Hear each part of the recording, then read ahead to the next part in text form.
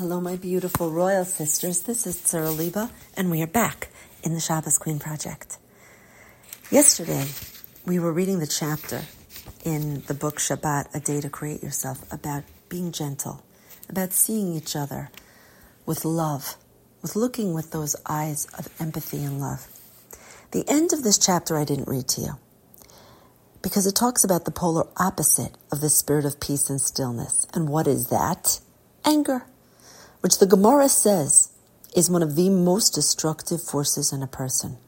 Anger robs us of wisdom and good judgment. So usually with our character traits, we're advised to take the middle path. But there's two exceptions where the balance is not the ideal. One is arrogance. We should always strive to be extremely humble. And the other is anger.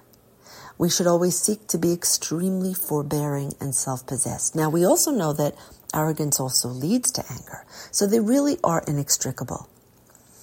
Remember the famous Ramban will, ethical will that he left his son. The quote is, accustom yourself always to speak all of your words with gentleness to all people at all times. And through this, you will be saved from anger, which is a terrible trait that causes people to sin. And he adds, whatever rage we're feeling on the inside, we should model the opposite on the outside, because when we speak gently, we can actually calm our emotions. And this is what can happen when we look at our Shabbos candles. This morning, I went for a walk, and I am staying in Henderson, Nevada with my son. So I'm walking around, and because I have a heart collection of hearts that I see in nature, I stopped when I saw a cactus pear bush with a cactus pear that looked like a heart. And as I got close to take that picture, I noticed that the entire lawn was really a type of cactus that had very fine, little, thin needles that you barely could notice.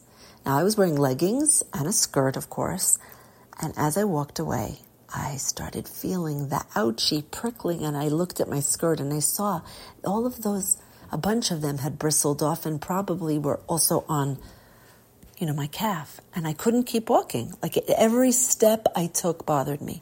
I went home and brushed myself down and changed. And then it hit me. I said, this is what happens to our every step. When we brush closely to someone who's all bristled with anger, and even one little one that was stuck on my finger made me so uncomfortable for a very long time. And that is exactly what happens with brushes with anger. Whether we are the ones emitting it or we're the ones being subject to it, whether it be overt or very quiet, like these bushes, these cacti were not ouchy on the outside, but they were insidious, and that's what quiet anger is. My beautiful sisters, this is the atmosphere of Shabbos that we must protect. We have to build a fence of peace and love and get rid of anger. And one of the great advices that I ever got was if you have any anger in your heart or resentment against someone, daven by your Shabbos candles to be able to forgive, to open your heart and open your eyes after you light with those eyes that the Lubavitcher Rebbe asked us, eyes of seeing the good, because this is the atmosphere of Shabbos. And we all know, I know you know, how your children and or you respond when someone is a cactus.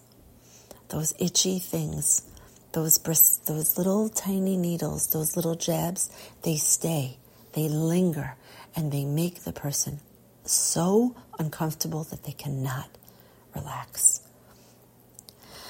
Let's take upon ourselves a Shabbos of Mechila, a Shabbos of forgiveness and love and calmness.